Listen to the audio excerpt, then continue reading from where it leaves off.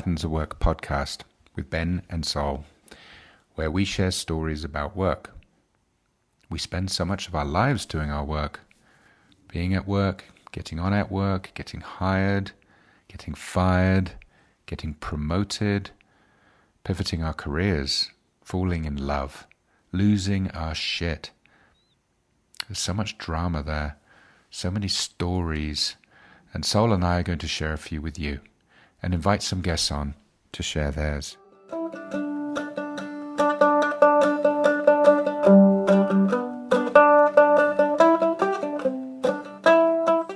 On this episode, we're going to talk about first jobs, Sol. First jobs. So first jobs. So what's with first jobs? Well, I guess the thing about first jobs is, what did they mean to you in the rest of your life? And what did you learn from your first job? Yeah. Where are they in the story of you? At the time, I'm not sure you really realize.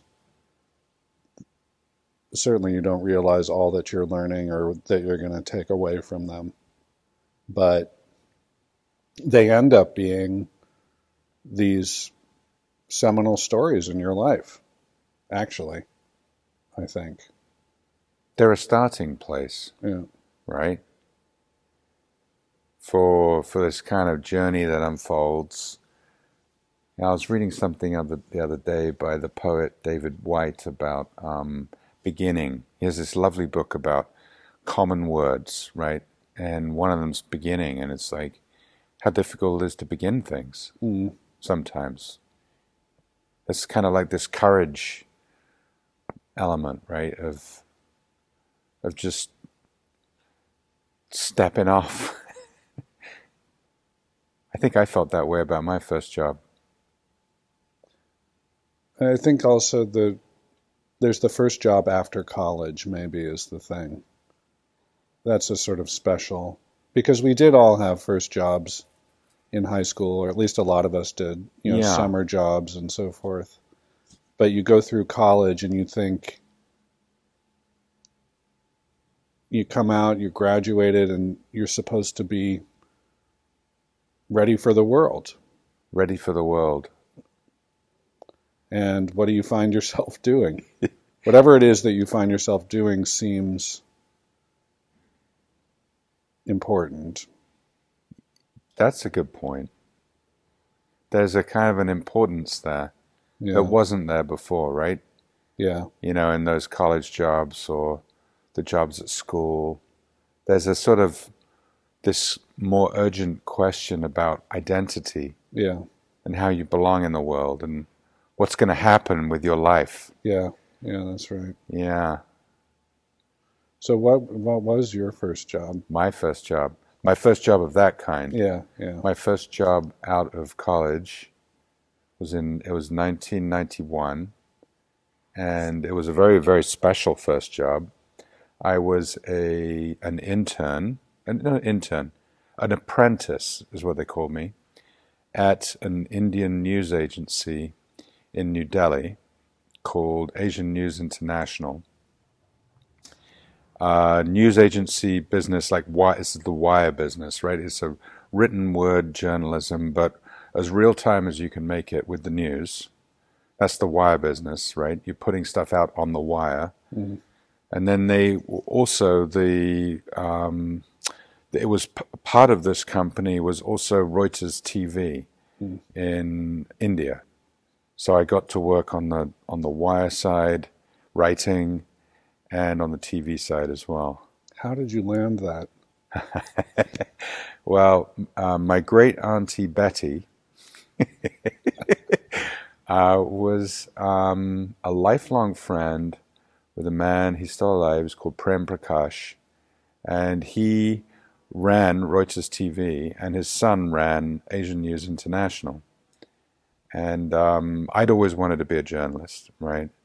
And my great aunt asked Prem, would he be willing to take me on and as an apprentice?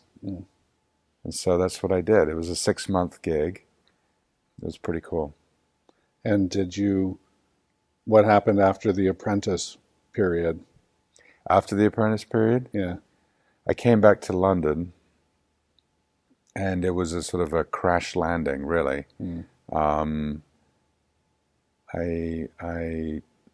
I taught myself to type, and I typed for a living. I became a typist for a living, to pay the rent, right?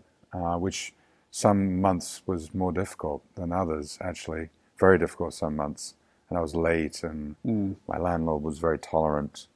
And in the meantime, I was getting unpaid internships at newspapers of different kinds in London. Yeah. And then eventually out of all the unpaid internships, you were hired. Yeah, I landed a paying job in the end. Yeah. Yeah. Yeah, back in London. But it was a bit rough. I probably did that for about 8 or 9 months. Very, very poor. At one point, I think all I could afford to purchase in the way of food was spaghetti and oil. So at some point, all I was eating was spaghetti with oil.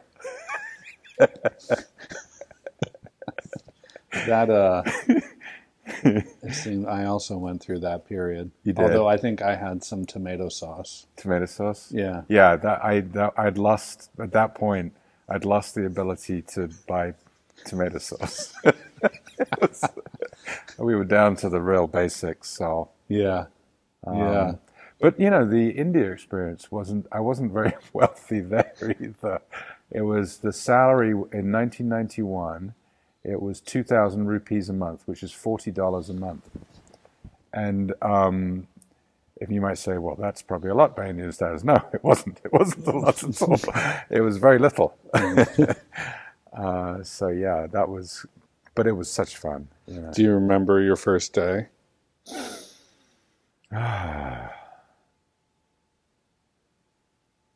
I don't. I don't remember my first day. That's funny, isn't it? I don't remember it. I remember, I might get into trouble with this, but the main activity was I would be, I think I was like perched on a windowsill. I remember myself with a radio, listening to the BBC and writing news based on the BBC. And then it was like kind of filler, Uh-huh. Yeah. Yeah. So I put filler out over the wire based on the BBC. And did you choose this job or did it choose you?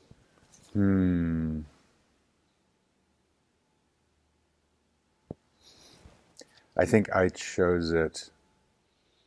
I had a very clear idea from the age of about 8 that I wanted to be a journalist. It's kind of a ridiculous thing. You know Tintin? Yeah. By Hergé. So there's Tintin and his dog Snowy. And I was obsessed with these books when I was like 7 years old. 7 to 9, I had every single one. And they were all like so dog-eared because I'd read each one 100 times. And yeah, I had this sort of very idealistic, romantic notion of journalism at an early age. And that's what I wanted to do. And was the main character a young journalist, a boy journalist? He was a boy journalist. Okay. Yeah, and his dog Snowy. And, there wasn't a lot of journalism there, but he'd go and catch the bad guys, right? So that's what I was apparently about to go do. At the age of 21. Kind of slightly unexamined belief, really. But it's sort of charming when I sort of look back on it. It's interesting because when you've told me about your journalism career, the idea that, it started with this notion of catching the bad guys, and it ended, I think, or one of the last things you did was a piece about so-called bad guy. Yeah, and why he was innocent. Yeah, I never got to write it, so that was Jeff Skilling. yeah, Yeah, there's a journey for you, right? yeah, Where the bad guys were the people catching the bad guys. mm, In my untold story, it was the prosecution, mm, the special counsel, and the way the prosecution went after the business of prosecuting Jeff Skilling and Ken Lay, which was to use RICO statutes, which, if you're familiar with those, they're basically statutes put in place for prosecuting organized crime. mm, So then the way that works is you flip the witnesses, right? mm, So there's no question of the criminality of the organization. By definition, it's criminal, right? It's organized crime. mm, By definition, it's committing crimes. And the goal is to flip the witnesses to get up to the top. mm, And that is how the prosecution proceeded with the Enron case, and also with a lot of other white-collar prosecutions in the U.S. To this day, right? I guess it's okay if it is a criminal organization, mm. but what if it isn't? You see what I mean? Yeah, You know, what happens then? mm, So yeah, quite a journey, right? You Yeah. know, to go from this. Yeah, I guess it's kind of when you're young, obviously you have the romantic notion of who's the good guy and who's the bad guy, and it's pretty black and white. And then you went on this journey that revealed it to be more than just murky, right? yeah, Um, yeah. Murky doesn't do it justice. yeah, Yeah, I completely lost my faith in truth, mm, right? I abandoned the idea of truth pretty early in my 30s, and I've never recovered it. It's like, there is no such thing as truth. There's points of view, right? There's partial truths at best, mm, you know. And truth, people who believe in truth, you know, it feels like a very dangerous thing to me. It feels very absolute, mm, you know. You know, we just have a point of view. yeah, Some of these points of view are more popular than others. That's another thing, mm, right? mm, I kind of got more and more drawn to unpopular points of view, almost as an exploration of what you could stand up as even a partial truth. mm,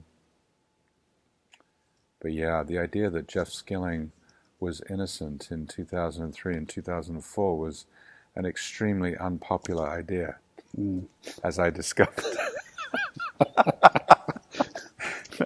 No matter how much evidence you might bring to bear. Yeah. How about you, Saul? First jobs. Well, I mean, if job. the criteria is the jobs coming out of college, I have to say that, you know, I was sort of exceptionally lost coming out of college, and decided that I wanted absolutely no help from my parents, for the most part, and landed in Portland, Maine, which was the closest thing that approximated a city to where I went to college, with, I don't know how much money I had, not a lot, no place to live,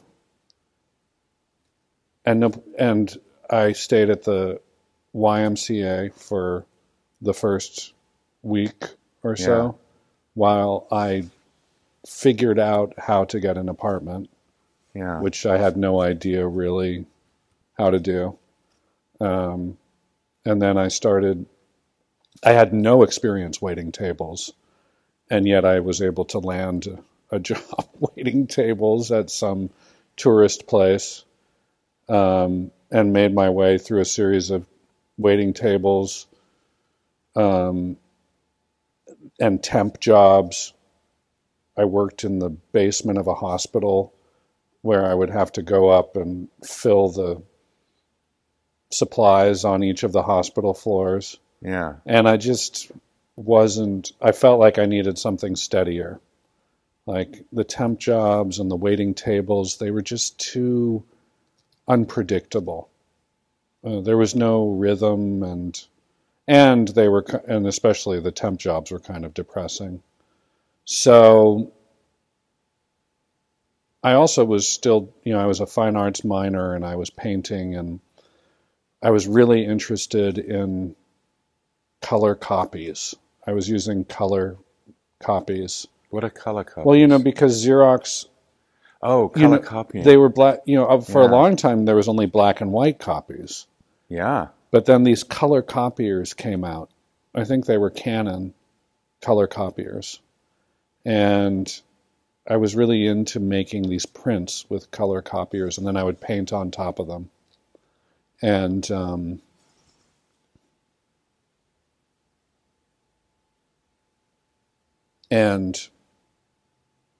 I had these. I should show you some of the things I was doing at the time. I was exploring pop art, and Andy Warhol and everything, and I zeroed in on this one series of art pieces. Yeah. And they were all based on one image, which was the warning that you got at the beginning of rented videotapes, the FBI warning. Yeah. That's quite a severe warning. Have you read it? Yeah. Yeah, I bet you have. Yeah. You got obsessed with it. Yeah. So I would print out these FBI screenshots of these FBI warnings, and then I would paint on top of them. And then I would do color photocopies again, and then I would paint on them some more. And so where I did all of this was Kinko's. Kinko's, which now these days, some people who are listening to this will of course know Kinko's. Anyone older than what? 40, 45? I don't know, Saul. But Kinko's is now gone. FedEx bought them. So the FedEx office. It was FedEx Kinko's for a while. For a long time it was FedEx Kinko's. Now it's just FedEx and office. And then they just got rid of it. But in the 90s, because I graduated in 92, in the 90s, Kinko's was a great place. Late, open 24 hours, those copy machines and people making zines and all this kind of stuff. So I got a job at Kinko's. And it was a steady, pretty much 9 to 5. I did different shifts, I think. But I just wanted that steady. The steadiness. Yeah. Yeah, that keeps coming back. Yeah. Yeah. Yeah. So that was your first job? I kind of think of that as my first. What makes Kinko's your first job versus these other ones? Well, then, because it really did set me on my path, because what happened was I was trained to do anything there. Everyone was trained to operate any of the machines. Pretty much. But the color copiers were sort of a specialty. So I came in as but then I worked my way to the color copiers, of course, because that's what I was. That was the highest pinnacle. Yeah. And the big sell on the color copiers were these personalized calendars. Ooh. So people would bring in their photos, and then every month would have this photo, and we printed out these calendars for them. Yeah. They're like, I don't know, $40. Were they glossy? Those kind of laminated? Yeah. And then, but right next to the color copier was the very beginnings of desktop publishing. It was the computing services. And there was a guy over there. There were only a couple of people that worked over there, and their business mostly was resumes. People would come in and need their resume done, and they would typeset. They'd lay them out? Yeah, they would typeset the resumes using PageMaker. Which was like a kind of a desktop publishing software. Yeah. Quark Express. Quark Express. Yeah. And I remember those. And I decided that I was going to work in computer computer services. And I moved over there at Kinko's, and I learned all the software, Quark Express, PageMaker, Photoshop, Illustrator, and did a lot of resumes, but did some other things as well. And the other woman, the guy who ran it was this resume guy, but the other person who worked there was this woman, and she was in the graphic design program at Maine College of Art.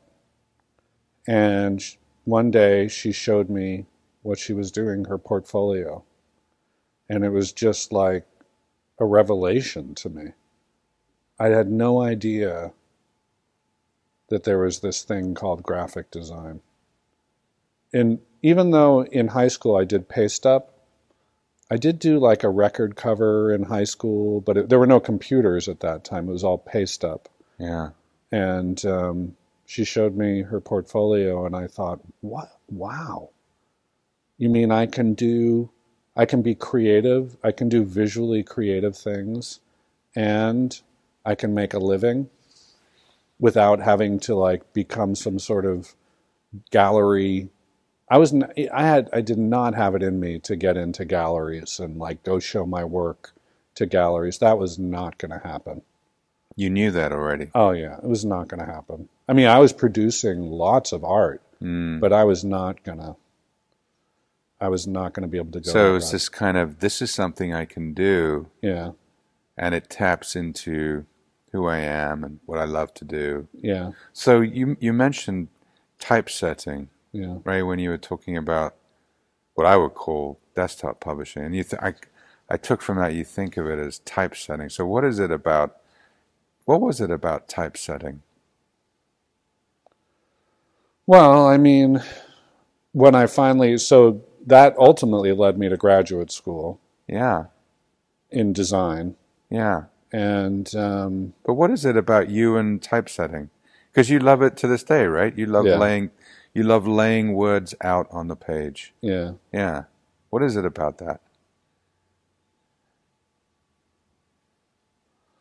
I don't know. I mean, now I'm, of course, much more often I'm a writer, but, you know, you and I were just talking recently that sometimes I write something and I get it to a certain level, and then I have to start putting it into design.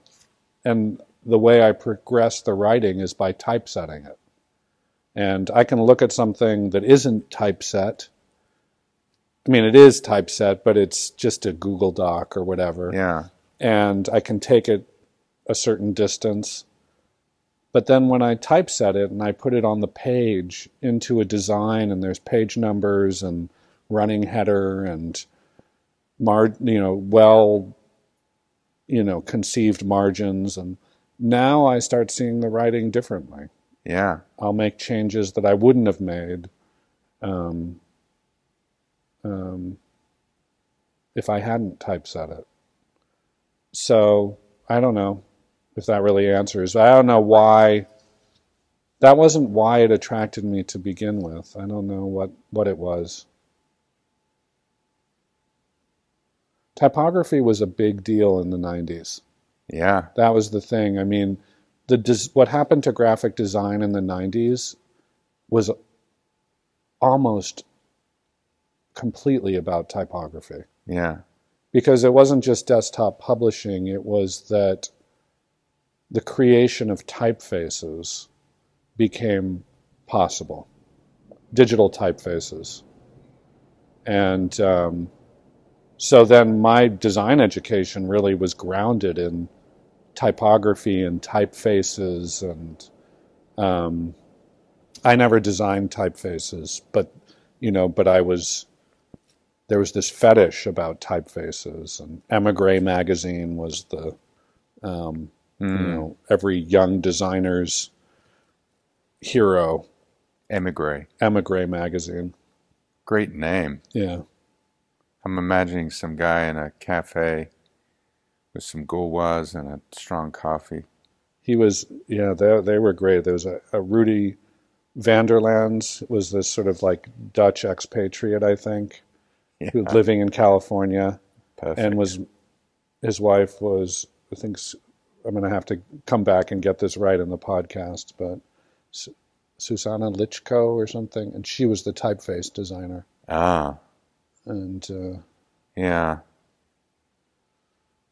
anyway, I've never. You taught me this. I've never thought of words as art. You know, the visual dimension of words. But it is very interesting. You know, it seems like it's a bridge for you. You know, between your artistic sensibilities and your linguistic brain. yeah, Mm. yeah. So, did this job choose you? Did you choose this job? I chose it. You chose it. I had this real idea about Kinko's. You had a vision. Yeah, yeah.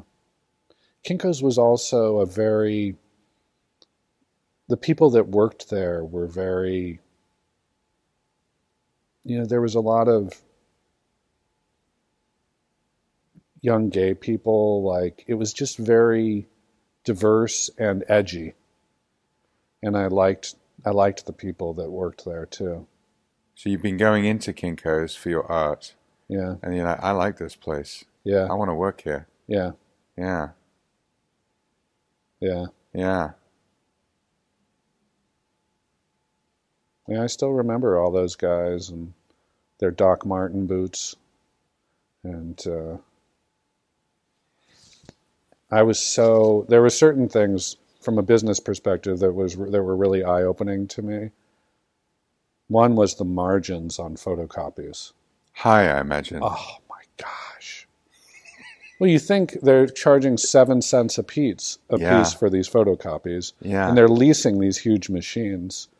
But what do you think the actual cost of a photocopy is? They're charging 7 cents. It depends on volume. Okay. But a lot less than 7 cents. I think they were getting it down to like 0.2 of a cent. So it's almost pure margin. That's sort of like crack cocaine type margins. Good business. Yeah. And then the other thing I was fascinated by were these copy cards that you could buy. Yeah. That you put $25 on them and then you could come in and make copies whenever you wanted.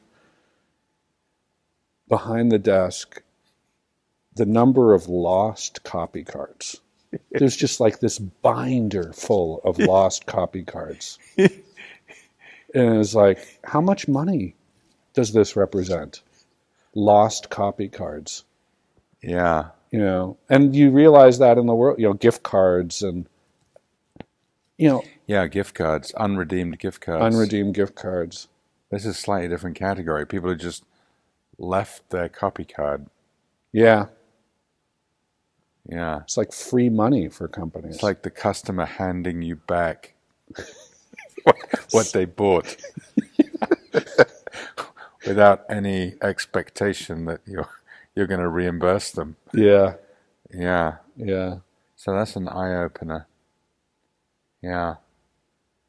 Where does Kinko's sit in the story of Sol's career? I mean, you said already it's how I got started, right? You said it's how I started on my path, right? You were lost, and then you found this thing you wanted to do, and it was the start of a path that is clear and has taken you to now. How does it figure in your... Well, I also learned a lot about customer service there. I mean, they were very keen on... a lot of the training was about customer service. Yeah. As much as learning to use the machines, it was customer service. You're extraordinarily respectful with clients. I've noticed that about you. So respectful. I wonder if some of that you learned. Well, I mean, the cliche is that the customer is always right. They and are, they right? did. They did, teach that Yeah. in training. Yeah. And some people could not handle it. because customers could get abusive, Yeah. and some people cannot handle that. No. They And lose their ability to manage themselves. they'll come back at them. Yeah. But I understood the philosophy, and so there was that for sure. And you and I have been to FedEx office. I still, to this day, I go in there, and you and I needed to print some oversize charts for a client, and I still feel like Kinko's is part of me. I went in there, and I know what to do, and Yeah. I know what the guys behind the counter are doing, Yeah. and I'm one of them. Yeah, yeah. You take charge, Yeah. right? When you walk through the door, I noticed that you take charge. It's like, I know what I'm doing here. I don't know what I'm doing. I mean, I was like, it's all, a puzzle for me, Yeah. right? Well, how do I get this or do that or, and Yeah. you take charge, and I'm like, okay, Sol's in the driving seat here. Yeah. Well, there was this whole thing in Kinko's about self-service and full service, because behind the counter was full service. Okay. So people bring in jobs, and they say, I need 1,000 of these legal briefs, and they need to be bound and all that. So there's that. But then there's self-service, and there's just this mass of humanity coming in and using the photocopiers. And things get stuck. They don't know how to do something. Now, you've got jobs behind the whole counter that are due. And then you have this World of self-service. humanity. And Self-service is always great in theory. I think is my thought. Yeah. so how you move between self-service and full service. And so when I go into FedEx office now, I'm self-service. I know what it means to be self-service. Yeah. And I know what those guys behind the counter are doing. And I know Are you evaluating them on how well they're toggling between self-service and full service? a little bit. Yeah, it's probably a difficult skill to master, right? Yeah. Yeah. Yeah. So, Kinko's. yeah. Yeah. Kinko's in Portland, Maine.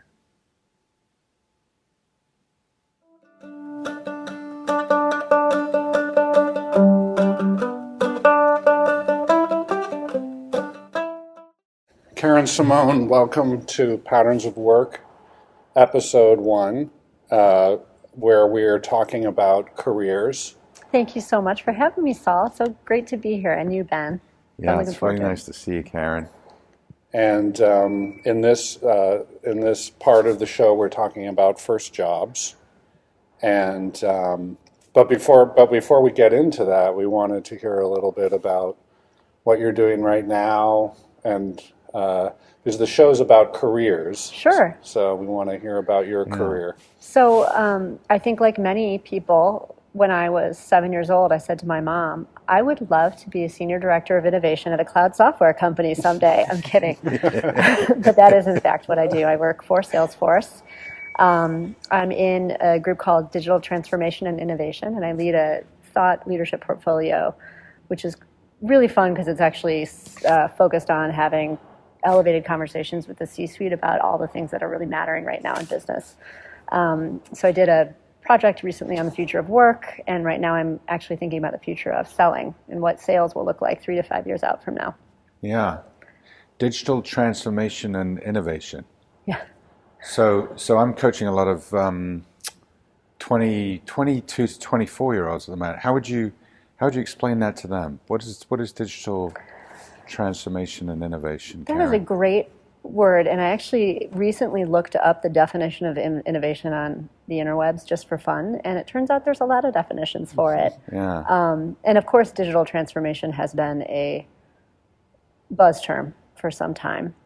But I think in the context that we use it in, it is how can you work with leadership to change the shape of their company to meet the needs of their customers. So that has to happen always pretty fast, and the pace of change has been fast for a while, but obviously feels for a lot of leaders that it's in lightning mood right now. So it's like the customers are digital and we need to be digital with them. Yep. Yeah. So it's things like looking at your tech stack, but also Yeah. looking at the way your organization is shaped and designed, and are you accelerating decision making, and are you agile and nimble, or are you kind of strung by bureaucracy and hierarchy and things like Yeah. that. And so we get to talk to companies about that instead of just our products. So it's a fun job. It sounds fun. Yeah. I always, I used to joke about how my mother never understood what I did. Totally. But maybe the better way to think about it these days is I know we have kids that are the same age. What do your kids think you do? They think I'm in a lot of meetings. They usually come into my office, I have a home office, obviously, and they're e-learning as well. And so they'll come in and they say, "Are your calls done?" And, it's like, they think of my day in terms of how many calls do I have left. So that's about as far as they get.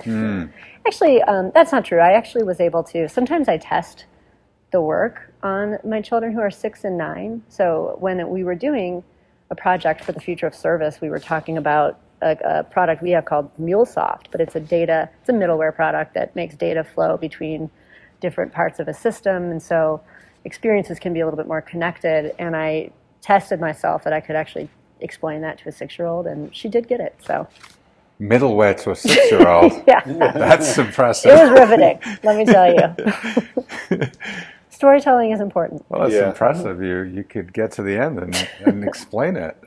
Yeah. But do you still, is content strategy a good description for your career? Yeah, I think content and storytelling has sort of been the red thread of the career, especially on the digital side, which is why content strategy is definitely a title I had early on. It's interesting, when I came to Salesforce, I actually was, as you know, a leader at an agency and building a content practice there, and I kind of was excited to go back to being an individual contributor. So I came to Salesforce to write and kind of sharpen those hard skills again about 3 years ago. Yeah. And now I have a team again. So Wow. What's That's exciting what about happens. content strategy? What do you like about it? I like content strategy because it's not just words, although wordcraft is a very important part of it. It is having people get the right words at the right time in the right context. So oftentimes, content strategy is just taking a machete to your thoughts and making it very brief and succinct and action-oriented. Dare I use the word snackable? So I like it because it forces you to think clearly and communicate clearly. I always love that.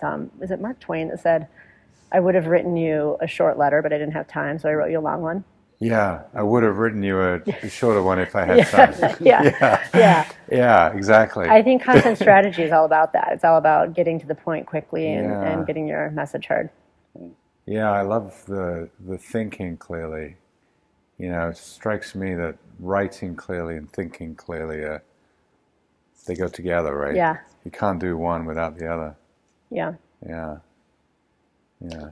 And we first met because how would you describe our first meeting? We first met because I worked for you, Saul. Yes, I know. I was going to let you describe it. I think one thing that is very important in people's careers in general is to collect a great group of mentors, and I definitely consider you one, Saul. But I think, let's see, that was a while back. I think that's going back maybe 12 years or something like that. And I met Saul at an agency in the middle of my career after I had just kind of gone on my own for 6 years and sort of scratched the entrepreneur itch. Had a small agency, web strategy agency, I guess, in Chicago. And I met you because I had lunch with your colleague, Tim, who was a former colleague of mine. And it was just that. It was just lunch. And then all of a sudden at the end of lunch, she's like, "Come on upstairs and see what we're doing." And I met you and Kurt, and we were whiteboarding the future of the agency and stuff. So Yeah. Yeah, Tim was absolutely insistent that you had to join our team. wow, Before I met you, and awesome. so he didn't need to convince me after I met you. But yeah, we were starting the digital team Yeah.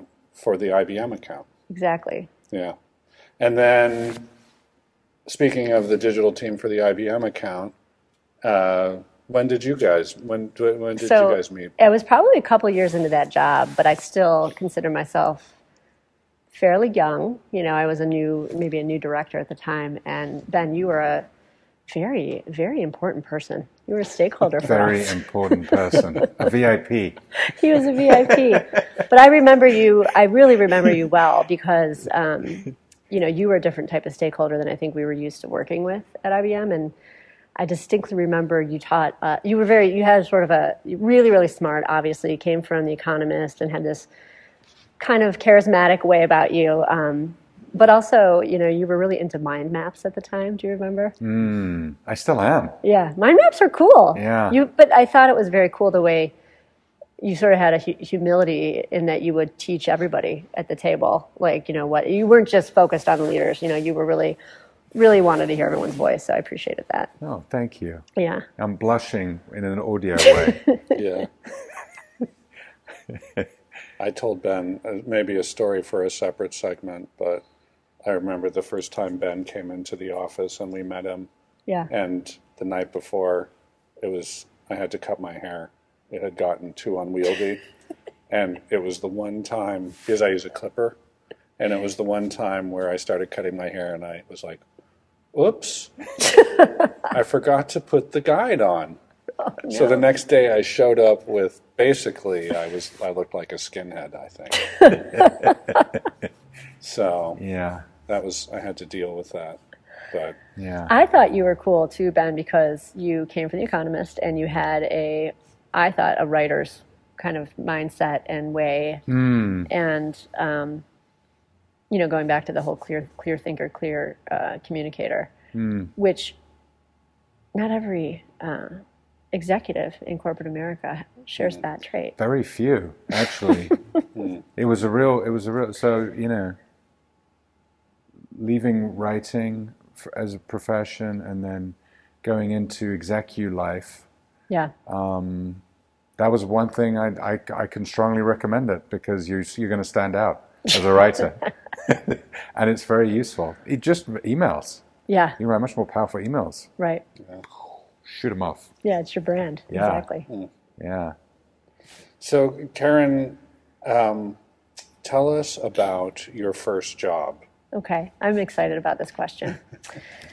I was an English lit major at a liberal arts university, and was a poetry concentration, and I really was concerned about having any marketable skill whatsoever. About the poetry, you're like, how am I gonna earn with I'm this into poetry? T.S. Eliot, but I don't know. So I went into the internship office at Loyola University Chicago and was introduced to sort of the world of the internet startup. And I ended up at a company that was a small, like 20-person company called InView Productions. And they had a very interesting business model. The CEO, who was a very cool guy and a great guy to work for, was a print guy. He came from publishing and print buying, and he had relationships on both coasts, but he was in Chicago. And so he wanted to create it was a celebrity brand management company. So he wanted to create keepsake books and DVD co-packs that was his business model for celebrities, but he did have some good relationships. So I headed up their digital content at a very young age, and I got to work for very many cool clients, sports properties, but my favorite was Britney Spears, who I did all of her content from 2001 to 2003, so it was awesome. Britney Spears. Your favorite was Britney Spears. Oh, by far, yeah, I loved her. By far. Yeah, she was fun. She was fun, and I, 2001 was fairly early in the internet, so it was pre-social, right? I think Friendster existed, but not even MySpace.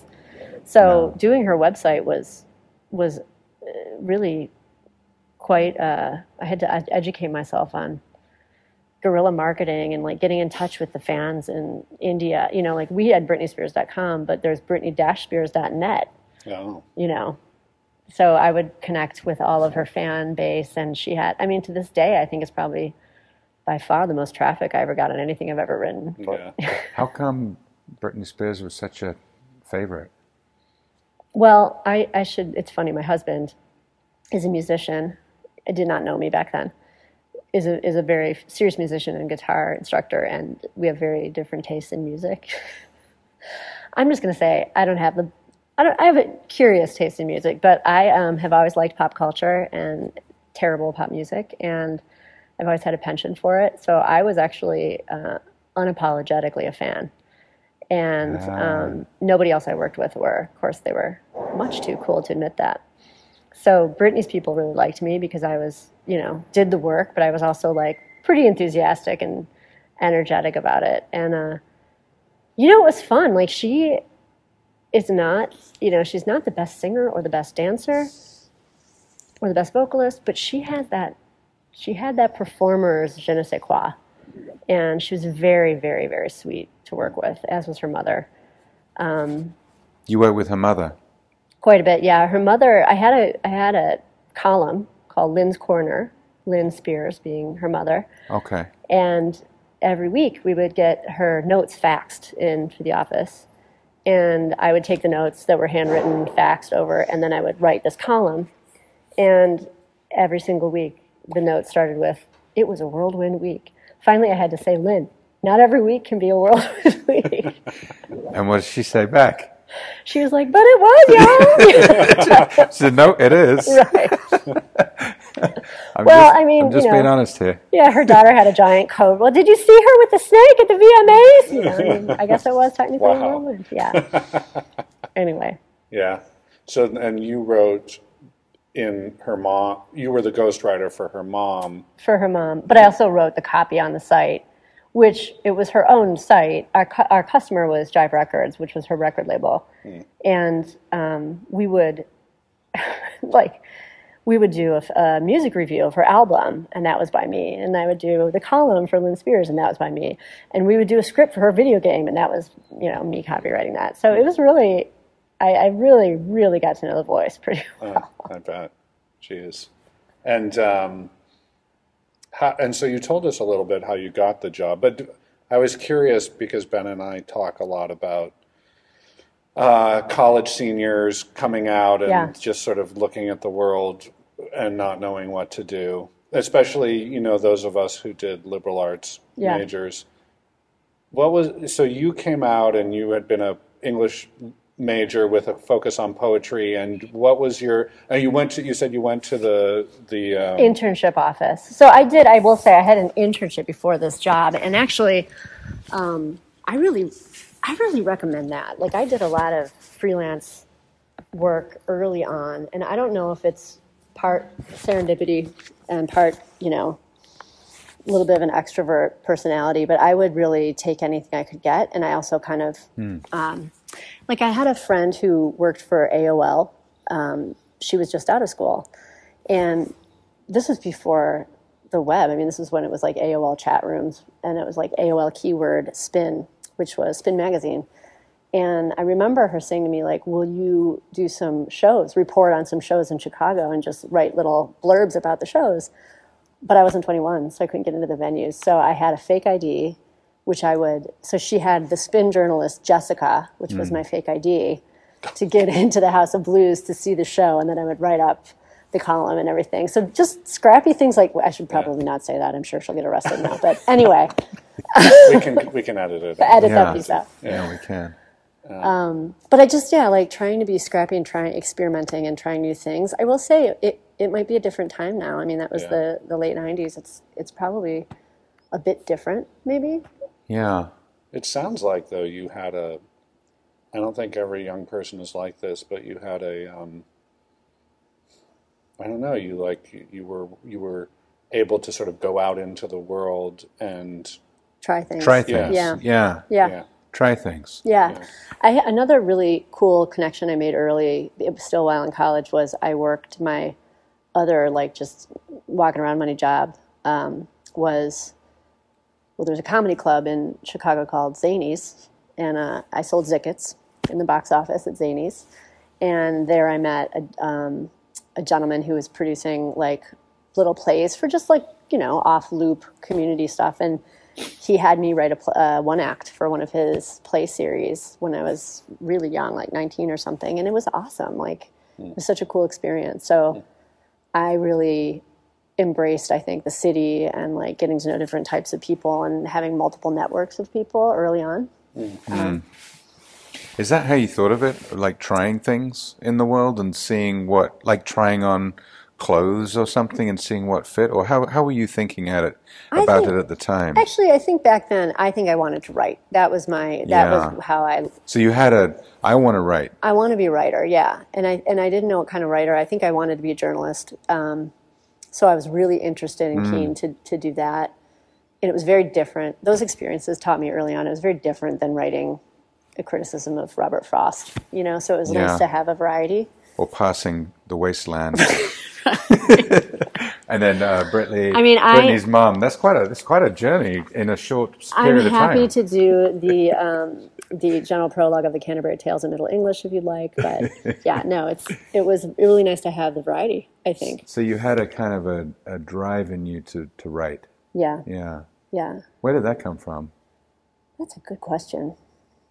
I always loved, that's my writing and reading, always my favorite topics. My father was a law professor and a lawyer. He wrote legislation, and he obviously wrote as a lawyer, as they do. He wrote a couple books. But yeah, I don't know. I was a big avid reader, and I loved to read, and I was never into really much of anything except sport. No sports or anything like that. I was all kind of a bookworm. And then a theater nerd in high school. And so I don't know. I think at a young age, when you create an archetype for yourself, and that's going to be creative and a writer, it's easy to kind of understand that you say yes to certain things or you go after certain things. And that kind of put me along a few different diverse avenues. But I will say the timing of graduating, and having the internet be there was an interesting time because there was a lot of opportunity to not just be a writer, but like be a digital native writer. Yeah. I remember our colleague at VSA, Pat Hike, always said I was the world's oldest digital native. But I guess that means I'm not a digital native at all. No, you're definitely like me, so we're pre-native. We're analog natives. Yeah, I was telling someone the other day that when I was in high school, the great innovation at one point was the erasable pen. Oh yeah, the erasable pen was... Because you were writing these things longhand. I remember the erasable pen. And suddenly there was an erasable pen. That's amazing. The Texas Instruments graphing calculator, though, that was like... I remember one kid learned how to program like animations and movies into it. It was like... Anyway. Yeah. Wasn't that interesting? So your first job was writing and it was innovation. And here you are. Yeah, in a way. I mean, I was doing it. Yeah. I remember, so there was one of the book that we did was called Stages. And I remember one of the things I came up with was we're gonna promote it, and it's coming soon. It's coming in 6 weeks. And every week before it comes, we're going to release a letter. That's the name of the book on a Britney fan site. So I made these relationships with these different fan sites all over the world, and they would just promote for us. They would just be like, we're so excited, we have a surprise for you tomorrow, but we can't tell you what it is. The letter is S. And it was just like, and the fans would there was some sort of contest. I remember when she turned 21, we had a Make Britney a birthday card contest, and you can call my husband right now, but we still have 2 or 3 bankers boxes full of handmade cards for Britney. Oh, how cool. Because they were sent to our office, and I looked at every single one of them, and we took photos and put them on the website. So creating content that was, served the needs of the user, but also was just coming up with it. Like, you have to feed the machine. You can't like go a week without updating the website, you know? So it really sort of taught me perseverance too, which was a good thing to learn. We, and I think you know, Ben, but just to think about where you took that when we worked together, Karen was I mean, I think of you as being the editorial lead for the 100 Icons of Progress that we did for IBM. I mean, you wrote a lot of that stuff. What a cool project that was. That was such a cool project. I am so grateful for that opportunity. Yeah, me too. It was really cool. It was, yeah, I mean, that was like, we were basically managed publishing program for, because every week, same thing, same concept. Right. Every week we released another icon of innovation that IBM brought to bear. And gosh, I learned a lot on that project. I mean, who knew that the UPC code, the ATM card, magnetic stripe, System 360, there were so many amazing, I didn't know. Many amazing innovations. Yeah, incredible. And I remember the archivist, Paul. Paul, he went to McKinsey. He was cool, but I mean, he really was like, he knew everything about that company. It was incredible. And also, I think when you do that, well, a couple of things I learned on that project was just the power of this corporation to like really transform, you know, the company, the country and the world throughout the whole century was just pretty inspiring. And just this constant change, like reinvention was sort of the theme of that whole project. But the other thing was like, deadlines. Like, we had 16 writers and 5 designers and 16 writers on that project? Yeah, I think that we had like 9 and IBM had 5 and we all worked together and we had... we had a little stable, right? Yeah. Just going back to the Britney thing, got a question here about did you choose that job or did it choose you? It kind of chose me. It chose you. How do you explain that? Well, someone that I was put in touch with got this opportunity to do some spec work to actually redesign the website at the time when Jive Records was doing it, and I knew him through another internship, so I did have this sort of a preceding relationship. And I remember he was like, do you want to help? He was a designer. And he was like, do you want to write? I just need to create comps, but I would love to have some copy to go into the comps, but I can't pay you. And then he told me what the project was. I was like, well. So I actually did a little bit of spec work to get that job. Gotcha. But he actually offered to pay me, you know, regardless, even if it didn't happen. But as it turned out, the CEO who was actually going to hire him created a role for me, because he realized that he needed someone to write. And my very first, and again, it was a little bit of an audition, I feel like. My very first thing that I had to do was go to Britney's show that was in Chicago at United Center and write a review of it as like a test. And which, I mean, that's a pretty fun test. Yeah. Yeah. It is if you like Britney. Well, I did. I was like reading Rolling Stone, like music reviews, because I was like, writing a music review or writing a show of a live tour review is like a special kind of a genre, right? Yeah. And, but I really dug deep and gave it my all. I was like, I remember almost pulling an all-nighter on that, and I felt like it was pretty good. And he loved it, and he that did. Was it. I do remember. You sold him. Yeah, and I do remember he said he was like, listen, I was actually thinking of another writer for this role who's way more experienced, but you're going to be so much cheaper. I'm going to go with you. I love that. So youth does have its advantages, apparently. Yeah.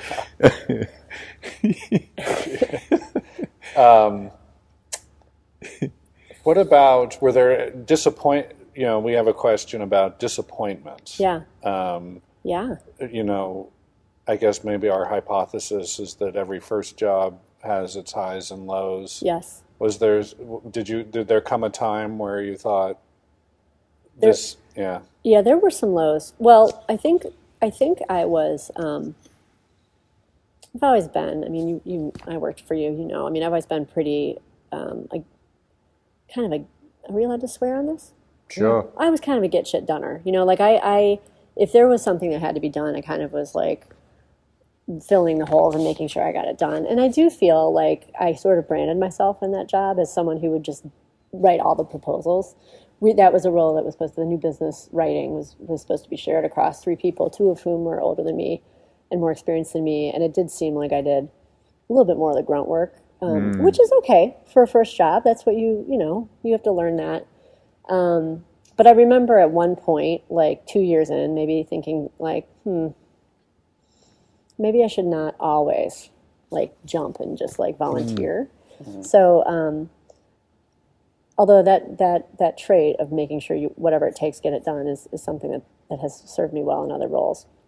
I think the biggest disappointment, which many people in our careers have experienced, was how that job ended, which was, he was, our CEO was actually unable to sustain the business. And I was very new to this idea of like mezzanine financing and getting all these weird memos and not understanding. And one day he was not able to make payroll, and that's when my other colleagues were like, well, jig's up.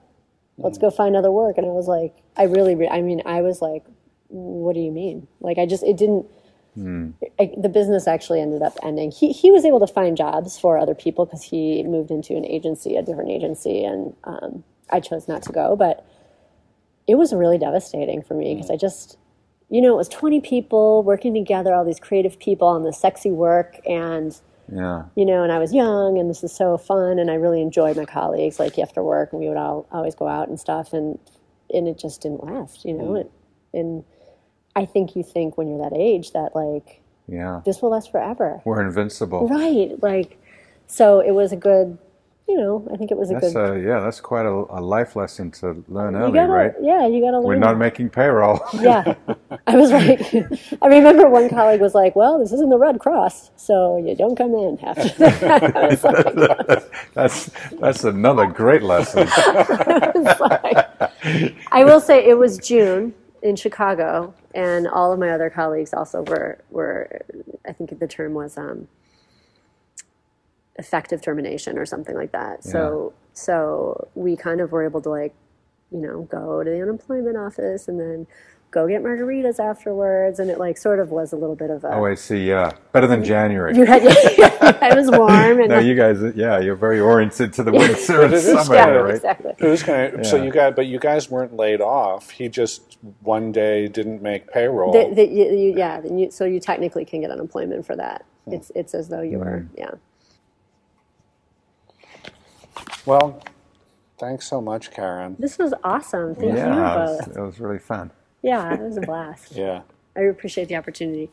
And also, Saul, appreciate all the opportunity you've given me in my carear. So I owe you a debt of gratitude. I feel very honored that you consider me a mentor. So I always just thought you didn't need a mentor, honestly. Thanks, Saul. Well, you're on my board of directors. Okay. Have your personal board of directors, right?